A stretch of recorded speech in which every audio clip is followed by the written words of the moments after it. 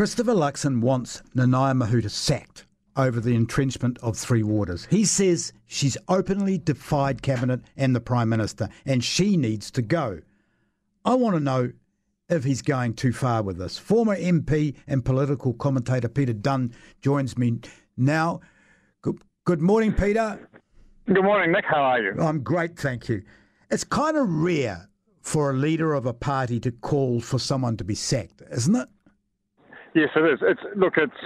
I think he has gone a wee bit over the top here. I can understand why he's done it, but I think the details of what went on over the whole entrenchment business are still far too murky to apportion the blame on any particular individual. It just seems like a complete collective failure of competence, really. Do you reckon that it actually was done deliberately and sneakily? It's possible, but then it's not clear who's directly to blame. On the one hand, Mahuta is the minister responsible, so you could say she carries the can. On the other hand, it was clearly discussed by the Cabinet and by the caucus, and they can't escape responsibility either.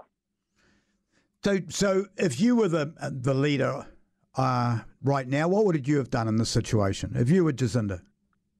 If I was in her position, I think I'd have, right at the beginning, admitted the mistake and got on and moved to correct it, not let it linger on for as long as it has done, and not give so many confusing explanations as to what happened.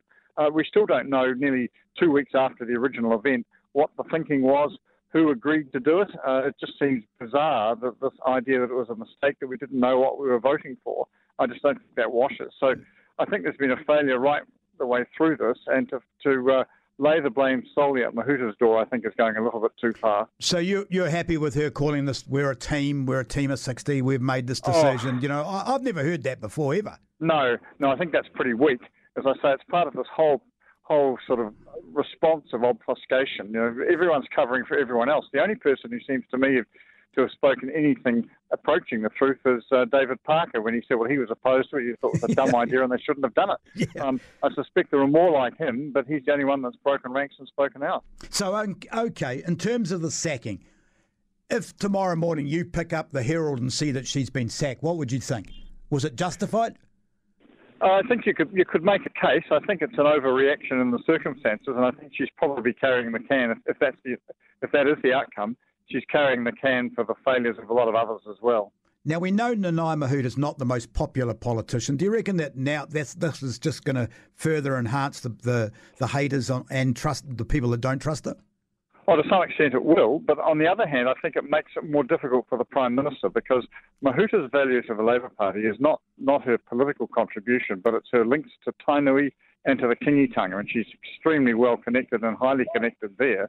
And Labour cannot afford to burn those bridges, particularly with the Maori Party gaining in strength. And we already know that, I think it was it the last election or the election before, that the Maori King came out at that time and endorsed the then Maori Party. I think he's changed his ground since. So Labour can't afford to burn off that relationship, which I think is the strongest card in Mahuta's favour. Always a pleasure. Great info, Peter Dunn. Thank you very much. Appreciate you.